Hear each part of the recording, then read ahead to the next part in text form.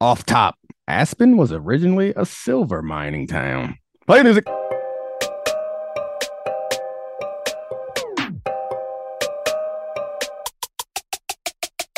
This is the Dominique Foxworth Show. Boring off the top, but I mean, I was there. I thought it was just like a resort, but no, apparently it was a silver mining town. And then it wasn't until later that people were like, oh, some nice mountains here. Let's turn this into something. Take people's money to come up here and look around. Anyway, Charlie, how was your week without me in your life? Sad, less interesting. I was sort of like those memes from Pablo Escobar from season 1 of Narcos, where I was just walking around standing with my arms behind my back, pondering the meaning of life. You know what I like to hear. All right. So we haven't talked at all about Lamar. I was on vacation when the trade demand came out. Or, well, it wasn't the official demand. It was the information that he had requested one before. And this conversation to me is confusing. Me too. And I don't know. People have gotten a lot more. I think a lot of my analysis when it comes to issues like this is reacting to the reaction, and the reaction is so unclear to me because it feels like everyone is not as confused by this as they should be. Is when you take a step back and you look at what's actually happening. This is crazy. Yes. This is bananas. I have so many questions. I texted you when this happened. I knew you were with your family, and I was like, I have to text you. I hope you've seen this. I want you to think about this. Yeah. So, the context here, Lamar tweeted this out right when Harbaugh's going to the podium, being like, Lamar is our quarterback. The first question I have, I've got a slew of them, but what are the Ravens doing? How do the Ravens evaluate Lamar Jackson, and what's their strategy here? Because are we just assuming that Steve Bisciotti is on a group chat with the other 31 owners being like, no one signed this guy? Like what's their play here? How do they win? When I'm thinking about major decisions like this in my life, or when running an organization, or when analyzing decisions from major organizations, is you kind of got to lay everything out. And to like make it more brief, it's about the risk and the probability of the outcomes, frankly. And so we can start with the downside. So first of all, something that I said a long time ago, whenever there's a quarterback that you think might be your guy, pay him as soon as you possibly can. This lesson should be learned over and over again. There has not been a time when it's been wise to not pay your quarterback as soon as you possibly can. I guess Baker Mayfield is the example where they could have paid him early, and I thought that they should have, and I was dead ass wrong. But chances are, pay your quarterback as soon as you possibly can. The number will be lower. You'll avoid this uncomfortable foolishness that ends up, I think, frankly, hurting you more than it helps you. So, and are we to assume that they never tried to pay Lamar over this time? Well, I think that we have to know that they waited until after other guys got signed, which is always a mistake. And one guy in particular. And again, I can't climb into Lamar's head. He doesn't have an agent. Agents are normally the conduit for us getting this information. So he's been very tight-lipped about what's going on over there. But my assumption is if they offered him to be the highest paid quarterback in the league as soon as he finished his third season, which is when he was eligible for a extension and not fully guaranteed, my assumption is he would have taken it. They did not. And it's coming back to bite them harder than they expected. But that tends to be my philosophy for any GMs that are running the teams. Pay your guys as soon as you can. All right. So that aside, from analyzing the decision from the Ravens standpoint, a very historically very smart and respected organization. So I assume that this process has been well thought out. So like I mentioned, you think of the alternatives and the probability that they will happen. So I'll say the downside is if now, not in the past, because it's too late. That's already passed. Right now, give him the fully guaranteed contract that he wants, that a dollar more than Deshaun Watson got. The potential downside is he gets injured or he's a lesser version of himself. You will be tied to him for 4 years or 5 years, we could say. Let's say the worst possible things happens. He gets hurt and he's not anywhere close to the quarterback that you expect him to be. So you're going to be bad for 3 or 4 years, maybe 2 years, depending on when the injury happens. I don't see that happening, but let's say that there's a 50% chance that it happens. Okay, it's a chance that you could take that. You don't sign him and he doesn't show up.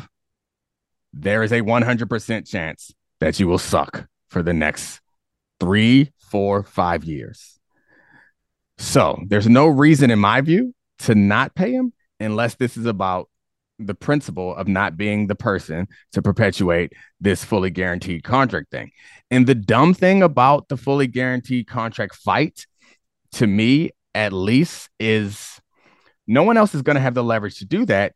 And also, you're going to end up paying him all the money anyway, or renegotiating later if he turns out to be good. And we could go through all the quarterbacks that have signed big extensions. Who's the one that got cut early? Who's the one? Name them. A lot of that's because of dead cap money too, and being stuck with the guys. So that's the point. You're going to have dead cap money anyway. Like the point is, what are you holding out for? You're holding out for some sort of flexibility. Flexibility to do what? That's what doesn't make sense to me. Is like, why would they not want to make this? The only thing that seems to make sense to me is that Steve Bisciotti either doesn't have the money to put in escrow, or which I think is probably not true, or he does not want to piss off everyone else and give this fully guaranteed contract.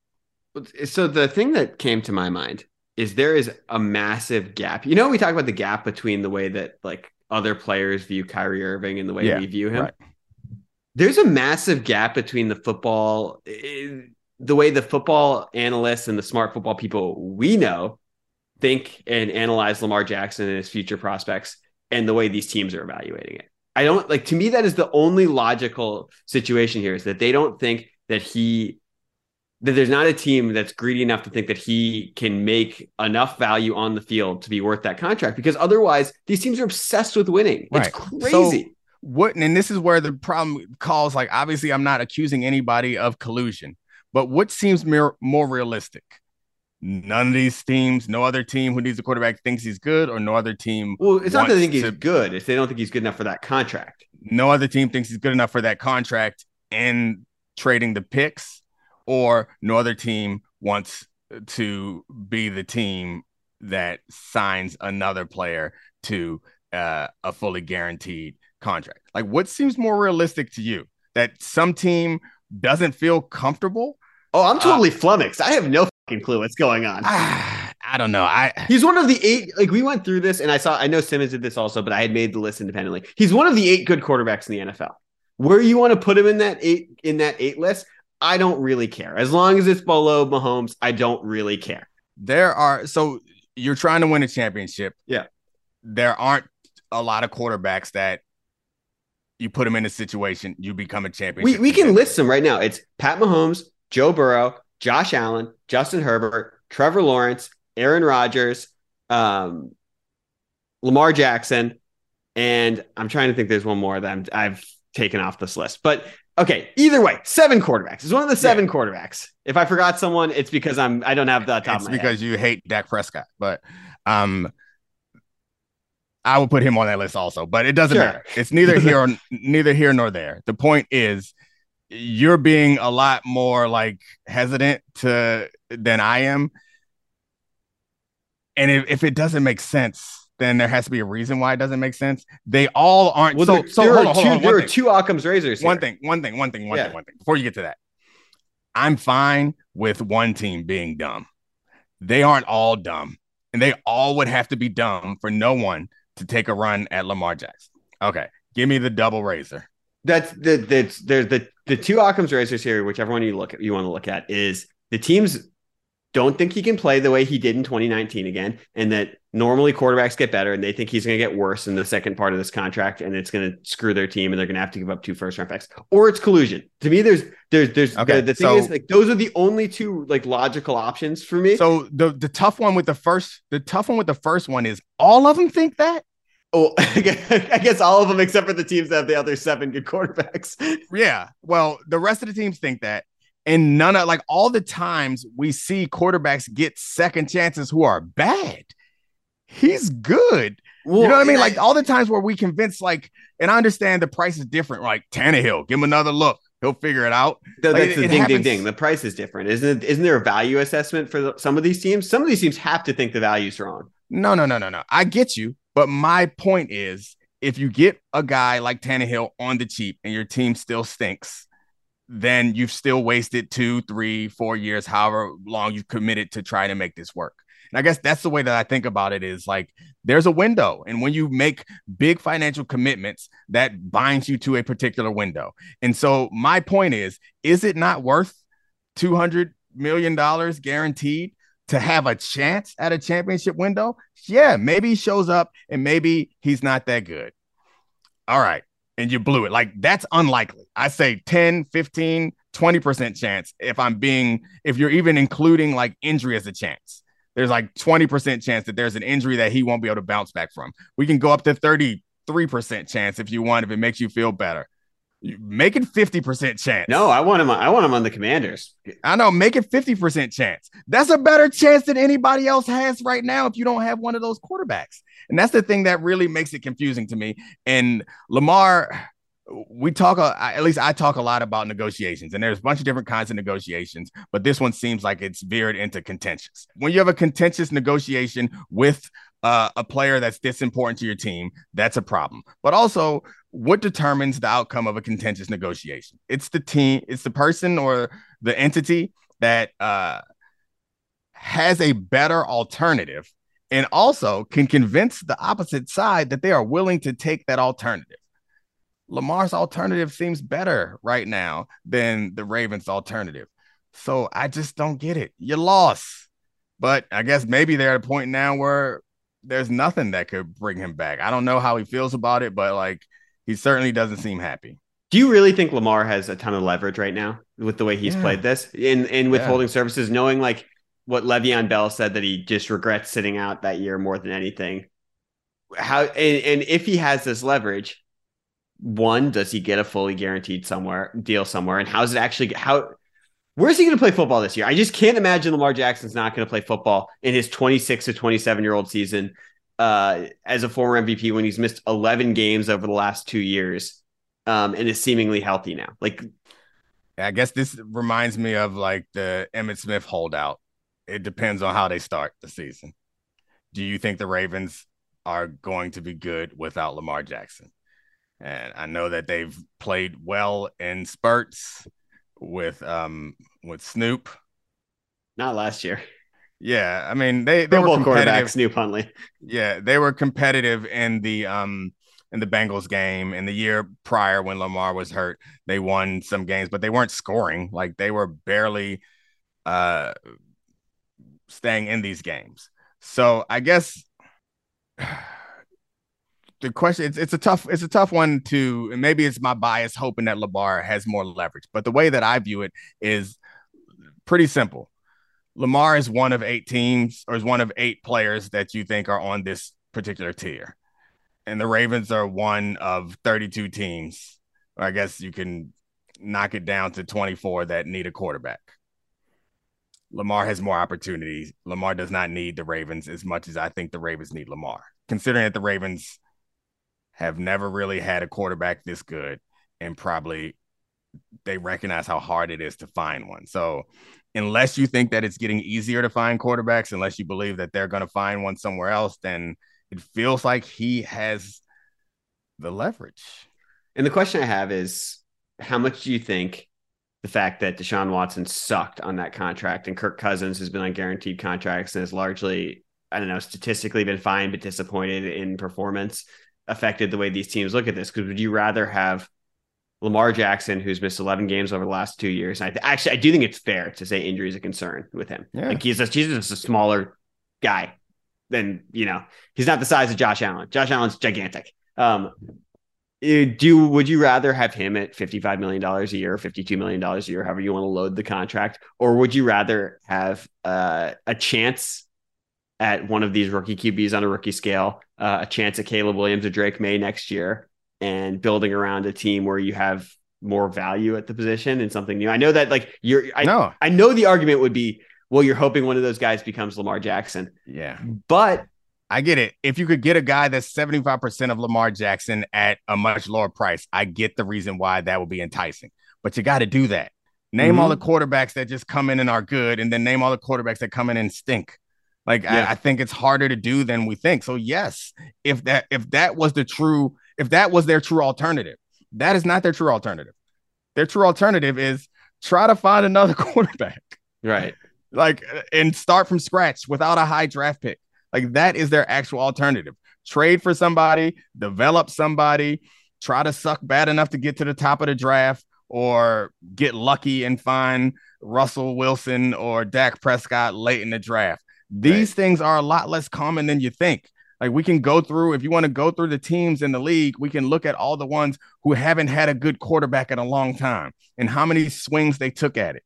It's worth the top too. You know what I mean? It's worth it. Pay this money. And I would, if I were running the Ravens, I would be fine. Like, I'd be disappointed if he turned out to not be very good. But that's my point. The original point that I was making is, aside from the idea that you just fundamentally don't want to give him a fully guaranteed contract, aside from that idea, football and anything in life, when you're trying to win something competitive, is about taking calculated risk. Yes, part of this risk is Lamar's going to get hurt. And part of this risk is that he's not going to improve as a passer like you need him to. But that's the risk that you are taking, and it's not like you will set your franchise back for eternity. That's like a 4 or 5 year commitment. If you get to the end of it and he stinks, then you're back where you started. I just don't get it. Yeah. And I guess Howard Bryant pointed this out. He said that the only way he thought the Ravens could win in this situation with the hit they've taken is if he went somewhere else and was bad. And that's the only way their bet pays off. I mean, I tend to, and I'm sorry. The last thing about that is, yeah, you're right. But that doesn't win you a championship. Ain't that why you're here? Like, he could go somewhere else and suck, and you'd be like, "I told you so." But in that case, he's not going to win you a championship on your team. No. That's my point. Is he's been very good for you. Putting Lamar Jackson somewhere else does not mean that he will be successful somewhere else. But isn't that the whole Lamar Jackson argument, that he is the offense? It doesn't mean it could be anywhere. No, I think Lamar Jackson is great enough to be elsewhere and do better. But I'm saying, my point is, just because he goes somewhere else and sucks does not mean that you made the right decision, because he could still be great there with you. You don't know what the variables are that lead to him sucking somewhere else. You don't know what he needs. Like, every quarterback needs something. You can put great quarterbacks on bad teams, and they're going to stink. We can talk about Josh Allen. We can talk about Joe Burrow. We can talk about Patrick Mahomes. We can talk about all the quarterbacks that are really great, and we can point to reasons why they are really great that are outside of their own ability. So that's my only point, is that just because he goes somewhere else and sucks, if he does go somewhere else and suck, does not mean that you guys would not have been better. You built yourself such a little Lamar cocoon right now, that if even if he is bad somewhere, you still have made yourself right. No. I'm not making myself right. I'm making the Ravens wrong. Okay. It's different. It's entirely different. I'm not making myself right. I think that the Ravens are wrong. And I think that it is worth taking a chance. I think even if he signs up and they stink with him, then that's a risk worth taking. It's a risk worth taking. The other thing I'd say is, if you're Lamar, you have to be dead set on the fully guaranteed contract. Like, if you do, he's painted himself into a corner. At a certain, isn't that dumb too, though? Like, where it's just like, take the, I don't know, 185 million. It's guaranteed. Not. I mean, yeah. That's absolutely. Because, like, if you're going to get above Kyler but below Deshaun, like, does it really matter? I guess it's principle, but it wouldn't matter to me. It would not matter to me.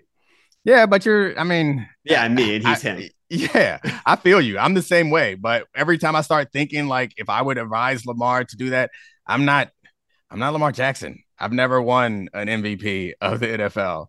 Like, I don't know what it feels like to feel as disrespected as he probably feels. I mean, I know what it feels like to be disrespected, and I've done plenty of dumb shit in the name of demanding my respect. And to be honest with you, it's like, the money is always about respect at a certain point. It's just like so. It's just so silly to me because I feel like, and this might just be my read on the situation, but if he had $239 million guaranteed, $999,999.99, and that 1 cent was based on performance, the deal could be like nearly done. And to me, that's just silly and trivial. It is silly and trivial, but I mean, that's us. That's men. Like we do stupid stuff like this about ego and measuring anatomy, and it's come down to that point with Lamar, and you don't want to be the one that's embarrassed publicly. Will So you be disappointed if he doesn't have a fully guaranteed contract? You as a no, fan of like the of players getting what they deserve. no, I won't be disappointed. Um, I'm lying. I'd be disappointed. Yeah, I'd be a little disappointed. I'd be a little let down because what we do all this for. But maybe he's Yeah. getting the number up higher, and that would be his argument for it. I mean, the fact of the matter is, like from my union standpoint, I mentioned this to you a little bit before. The fully guaranteed contract, it's not really that great for the players. Yeah. Like I get it. It's great for Lamar. It's great for Deshaun. It's not really great for everyone else because in the off chance that Lamar gets hurt, that money is taken out of the cap. They don't refund the cap. Someone else is going to be a starting quarterback for that team and not getting the money that they deserve. So like and if we ever got to a place in the NFL where all the contracts are fully guaranteed, I think that's something that players want and seems like a lot of fans I think use as a way to feel like noble. It's like, yeah, the players should get guaranteed contracts.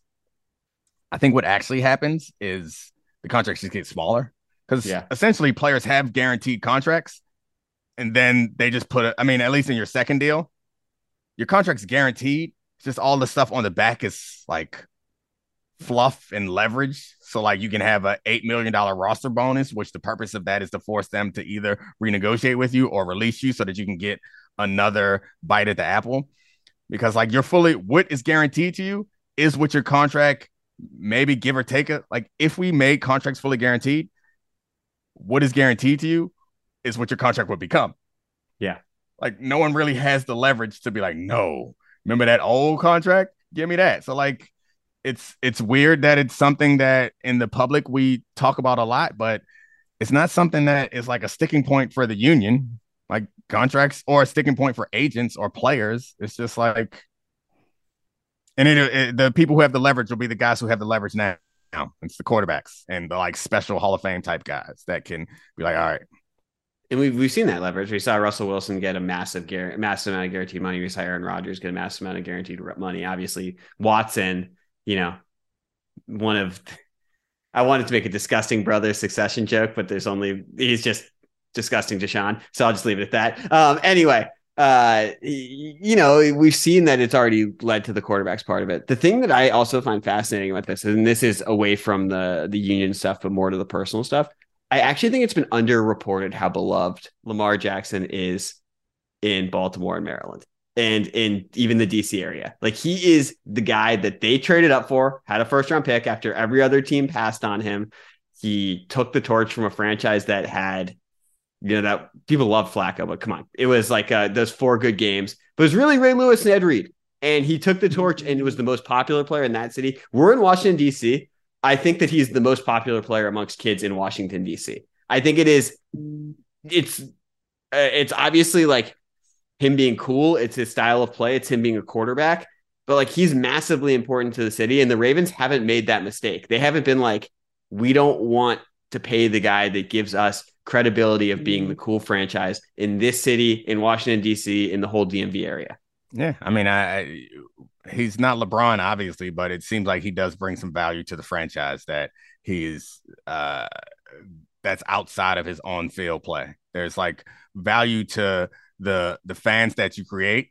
The kids who are going to grow up with Lamar Jackson as a part of their life the whole time become lifelong Ravens fans, and the coolness factor that comes with that. Like, yeah, they have bled into the DC area. I'm from Baltimore and I live in DC now, and nobody's out here talking about I don't even know who was it. Sam Howell. Sam Howell. No one's out here talking about Sam Howell. Like the kids wear Lamar jerseys if they're gonna wear something in the area, and that has value, and if the Ravens have never messed this up ever. It seems like the wrong long-term decision and the wrong short-term decision, all because you don't want a bunch of billionaires to be mad at you. Come on, Steve, do the right thing. Pay that man. I agree. Where do you think he's going to play next year? Yeah, I don't know. I'd been sticking with the Ravens because I've never seen this happen before. I'm going to say that the Ravens cave eventually. He's going to be a Commander. No way. Call my shot. I mean, that'd be genius yeah. for them to sign him. Like, again, it increases the franchise value just before Snyder's going to sell it. It'd be great with Ron Rivera, who, like, I don't know that he managed Cam Newton's career very well, but managed a dynamic athlete at quarterback well enough. They never got him any receivers. Never mind, Lamar, don't come here. Don't come here.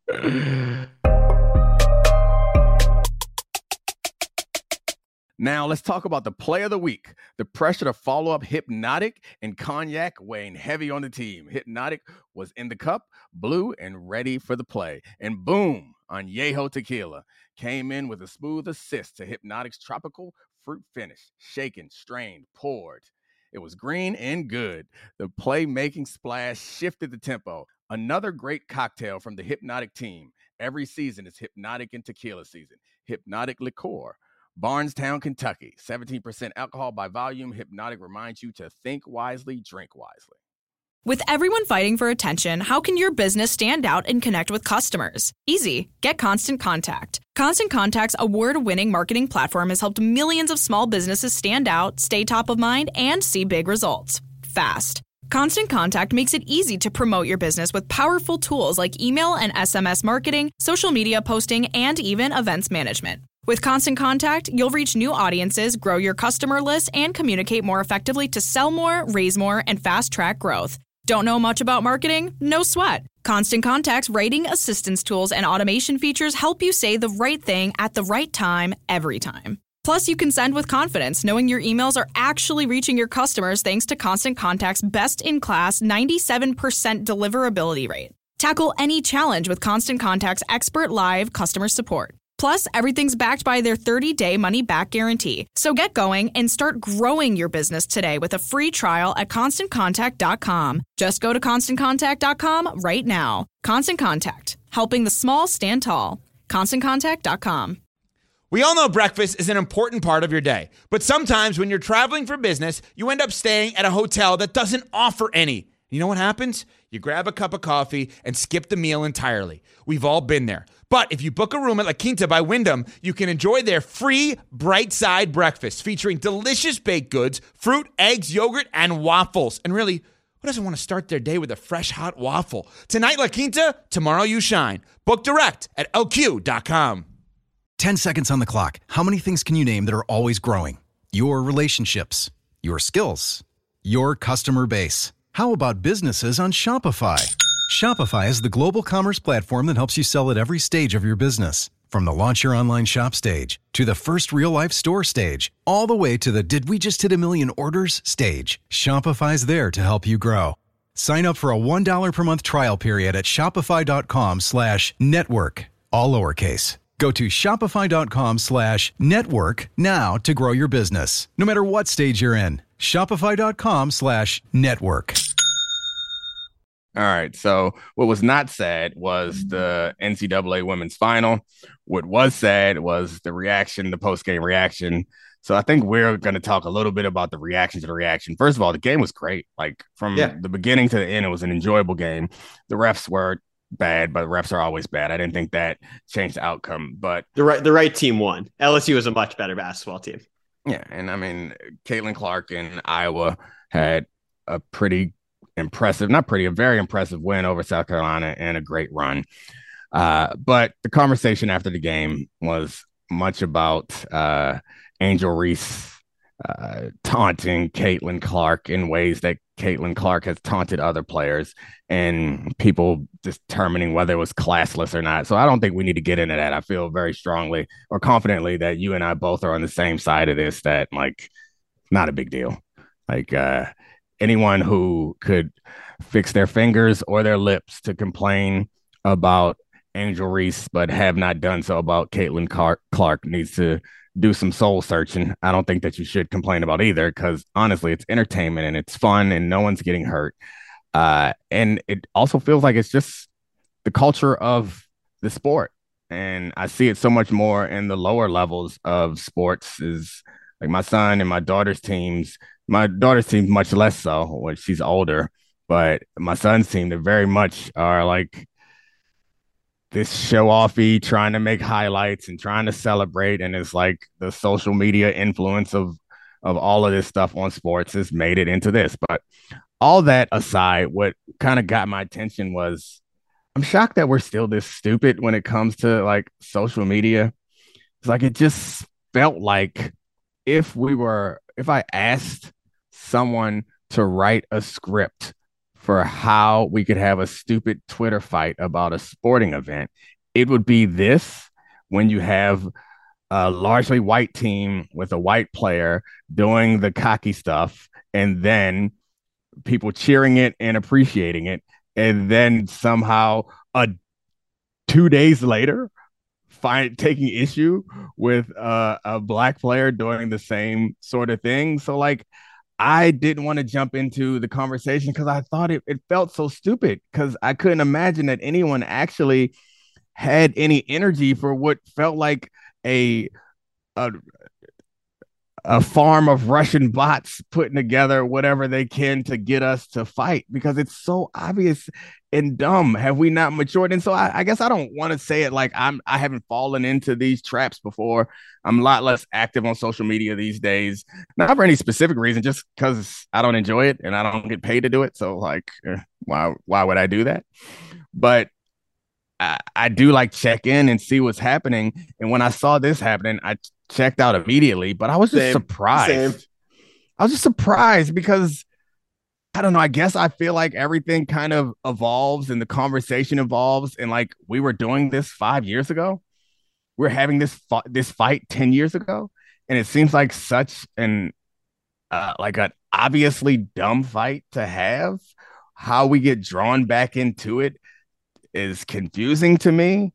Do you think people actually had a problem? I think that's what it is to me. That's frustrating. Is like, I don't think people actually had a problem with Angel Reese as much as I mean, I think we should really call out exactly what's happening here. There was a tweet that sort of led to all of this. It was El Prez Portnoy from Barstool called Angel Reese a classless piece of shit. And the connotations of that are incredible. Yes. And that's really what started the firestorm about this. And it led to people breaking down more and more of this. And like, seriously, that's even dumber to me, because like, we know who he is. We know what he's doing. We know why he did that. Like, I hope nobody I know fell into that obvious trap. Like he's doing this for a reason. I think the whole internet fell into that obvious trap, sadly. Oh God.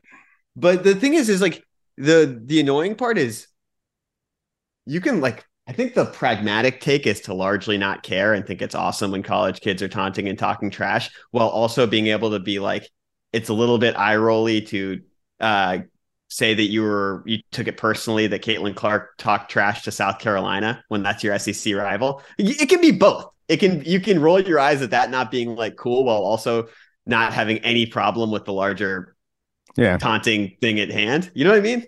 Yeah, I get you. Like, I don't have a problem with the SEC thing. So to be fair, Angel Reese, I don't have a problem with that. I just think it's sort of lame.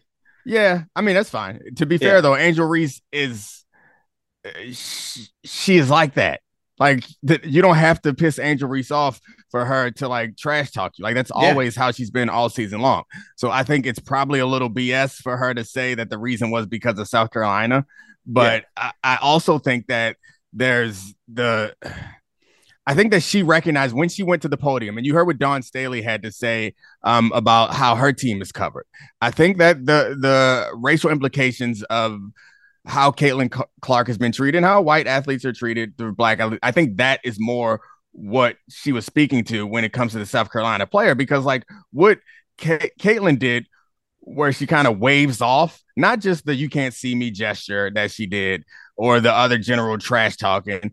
The fact that in the middle of play, they're choosing not to guard South Carolina on the perimeter. And Caitlin takes her arm and unnecessarily just waves her off like, yeah, we don't respect you. Like, yeah, that's hugely disrespectful. Does that bother me? No, I loved it. I felt disrespectful to LSU. No, I'm not saying that's disrespectful to LSU. I'm saying that from Angel Reese's perspective, as a black athlete, she watched Caitlin Clark do that to the women who are much like her in the SEC, black women, and watch the social media world celebrate her for that. I think that's more what she's speaking to. It's not that maybe she used the words SEC sisters, but I don't think. I guess I'm probably projecting and trying to. No, I think you're right. I think it's a fair thing to. Yeah, I think that's more what she's speaking to than anything. And honestly, if I'm being completely honest about Angel Reese's, she was gonna do that anyway because that's how she acts. Yeah. The fact that Caitlin Clark was there to be the one to receive it just made it more fun. And I think that that was her honest emotional reaction. And then she had some time to think about the story that she was going to tell. And that's a great story to tell. But I don't think that she cared about any of that. I think that she recognized, to my point earlier, that this is her moment. This is how you blow up on social media. This is how you have fun. This is true to her personality. This is how you get your NIL bucks up, is you become a superstar. You become the story after the game. And she became the story after the game. And as uncomfortable as it was, if Caitlin Clark on this this much less talented Iowa team wins the national championship, and Caitlin Clark is acting like she always acts, and she's running around, jumping, waving, or she's doing the same things that she's always done, is like, you can't see me. I think that you can't prove a negative, but I think the reaction would be different. And I think that's what Angel Reese is reacting to. I think that the partially, yes. I think Caitlin Clark and what I think Angel Reese should have done, and not that I've never won anything, so who am I to say? You got to talk shit during the game. You got to do it while there's still time on the clock and there's ego at stake. That was like, I can't imagine someone winning, the NBA championship and the first thing going to the opponent rather than like losing your shit with your own team. That'd be my one note to Angel Reese, because that's what Caitlin Clark did. And to me, I think you locked in on something that is the bigger story. There were millions more people watching the NCAA tournament than the women's NCAA tournament than ever have before. The tournament was bigger than the men's tournament. I was more invested in it. And Angel Reese is a higher rated recruit than Caitlin Clark. She averaged 23 and 15 this year. She probably thinks she's a better player than Caitlin Clark. Yeah. But Caitlin Clark is Stephen Curry. She's Pete Maravich. She has a style of play that is much more fun to watch on television than Angel Reese, because she's off the dribble taking 30-footers. And so the story of the tournament going into last night was Caitlin Clark. Yeah. That's what changed, the interest in women's basketball, is beating an unbeatable South Carolina team. And so when you say that Angel Reese is like, this is how she really feels, she wants to talk her shit, it's because I guarantee you she feels like she should be the story. That she, even though we feel like Goliath just punched David in the mouth of LSU beating Iowa, I guarantee you she thinks that she was David beating Goliath in that game. And that's an interesting psychology. Yeah, that's fair. I mean, we don't have to get into, we fell into the trap a little bit in debating, but I think the bigger question is that I don't think we have an answer to. But I guess maybe it's just like the sport of it is, some people find it enjoyable, but I guess it just seemed like an obvious trap that there's no other side to this conversation other than the side that we both agree is like, maybe you could argue that it could be done slightly differently, or you could argue that that's not how you would do it. But like, calling into question how classy someone is. Were there other people other than Portnoy who like? Yeah. It just became the buzzword for the debate.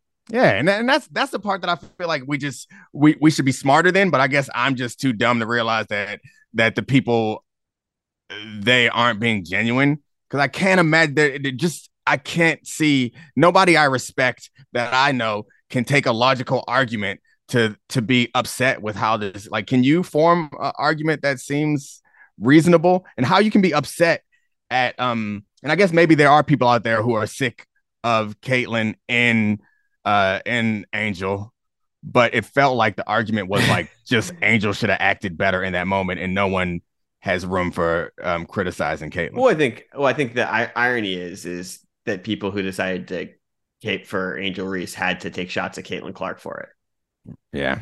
And that's the thing that's shitty. But it's not. Like, no, I mean, I guess I didn't participate in it, but I guess the way that I view it is not shots at Caitlin Clark. Like I was in my group chats, love Caitlin Clark. She's so fun, and like the trash talking made it more interesting, and the gestures of disrespect or not disrespect made it more interesting. But I think that the only reason why you bring Caitlin Clark up is to point out people's hypocrisy, and like generally, I don't believe. Like the unwritten rules of baseball, like this, all that stuff bothers me. So like, I'm fine with people talking trash and acting any old kind of way. It's uncomfortable. It sucks, but I'm fine with any of that happening. So I would not bring up Caitlin Clark as a like, well, if she did it, she shouldn't do it. My point is they all should be able to do it. And you all should just mind your business and enjoy the entertainment. Who's getting hurt here? Nobody. Oh yeah. And I also like, here's the thing, Peace. This is the best thing that could have happened for next year's women's college basketball season. Angel Reese and Caitlin Clark are going to both be back. I assume they'll both start the seasons as top 5 teams, assuming nothing happens with transfer portal, et cetera, et cetera. And you know what? Imagine if Larry Bird got to play Magic Johnson the next year in the Final Four also, or in the national championship game also. There's actual stakes to it now and rivalries. And you know what we have lost? I mean, I know we had it last year. I know we had it with UNC Duke in the Final Four. But you know what we've lost in men's college basketball? Rivalries. Shit that matters. This actually matters. And personalities. Yes, established personalities. I truly care. Yeah, we had this conversation. I don't think it was on air, but before the NCAA tournament started, like I was kind of making the argument that the women's tournament is more interesting because like I actually know the coaches' names and I know some of the players' names, know the style of play. Most of the men's tournament, I was just learning about people when they showed up. Yeah. Like Noel, new to me. Like all that stuff was new to me. And I guess part of that is the one and doneness of it. And also just like the parity in the sport that we end up with a pretty unusual Final Four. No, this is a huge part of it. Like part of the reason we loved college basketball, even through the beginning of the one and done era, was you had senior laden teams going against freshman superstars. And before that, you had teams that grew together. Well, now in college basketball, with the way that the transfer portal is, the way that conference realignment has happened, we have lost a ton of the charm of, you know, how you care about these things because it's not even clear that the players care about the programs the same way they used to. The women's game is incredible with that. And I honestly think if you had told me that 5 years ago, and maybe this is just something inherently wrong with me, with how I watched women's sports earlier in my 20s, I would have been shocked if you told me I cared more about the women's national championship game than the men's. And I think also, to be fair, the women's game is better than it was then. Like, and way better. It seems not that I'm some basketball guru, but it seems smarter. Like I see adjustments happening that I don't remember seeing in previous games, and I think it's because of talent disparity. Like there was such a talent disparity, and there were teams that were just far and away. Like it didn't feel like there was a chance. Now it feels like there's a chance, and we saw that chance come to fruition. But your point is right. Like I'm going to be looking forward to next season, and your point about men's basketball is the point that I've been making is how the corporatization of all of that has made it kind of homogenous and a little bit boring. And like, I don't know anybody on any team. There aren't like characters and personality, like outside of like, I guess Mark Few, I know him, and like Virginia has a specific style of play that's despicable. Love that pack line defense. I'm just kidding. I hate it. But I mean, it gives you something. I guess the point is, and I've always said this about like professional sports, is like I love a dynasty because it gives me something to care about. It gives me a storyline. It gives you a hero and a villain, depending on which side you're on. And I think that's a more honest look at what makes us like sports is, or makes us buy into the sports when we are not invested in the team, is like the storyline. And the storyline is built around like a specific or distinctions between teams, and whether it's cultural or whether it's style wise or personality wise or the head coaches, like there's a reason to show up because you want to see if Jim Boeheim's 2-3 zone can be beaten, or you want to see if this group of freshmen is going to overtake this less talented but more mature team. It doesn't feel like that is the case in men's basketball, but in women's basketball, it's like, yeah, I know Dawn Staley, and like I know Kim Mulkey, and I have a feeling for the different styles of play. And then of course, like UConn and Gino, and like that stuff feels fun to me. And it doesn't feel like often when we talk about women's sports, it feels kind of pandery and like we have to do this. Like it feels great to be at a place where it's like genuine. Like I am actually more excited. I was more excited about the women's final than I am about the men's final. And I'm more excited about the women's tournament next year, or the women's season next year, than I am the men's season. I can't say that that's true about the WNBA versus the NBA, and it's not just more excited. I think I want to be clear that it's not like just because the men's tournament feels like it's down. It's like, yeah, women's tournament is awesome and better. And it was also better than the men's tournament as far as entertainment is concerned. And that's a huge like credit to how far the women's game has evolved so quickly too. And I'm not the person to point this out, but people were grinding the tape on Twitter and on podcasts that LSU played like an NBA team where they spread it out and did high pick and rolls and got easy baskets. They're like, Iowa's bigs are too slow. We're getting easy baskets over and over again. And Caitlin Clark's obviously inspired by Stephen Curry. I don't think that's tough to say, but that's awesome to see that evolution of the game, because the college game, the men's game, has regressed. It's gone the other way. Yeah. I hope she transfers. That'd be fun. What would be the best landing spot? No, not UConn. Go to UConn. Play with Paige Beckers and Azzy Fudd. Her and Paige. Oh yeah, I guess she won't get on the court, or well, one of them. Paige injured all the damn time, so I guess she might be in for Paige. Oh well. All right, Charlie. We got a special Roses and Thorns episode coming on Wednesday, a full episode. So took a week off, coming back strong. Thanks, Charlie, for showing up. Thanks, Adi Khan, Sarah Abbott, and of course, Christina Buswell. This is the Dominique Foxworth Show.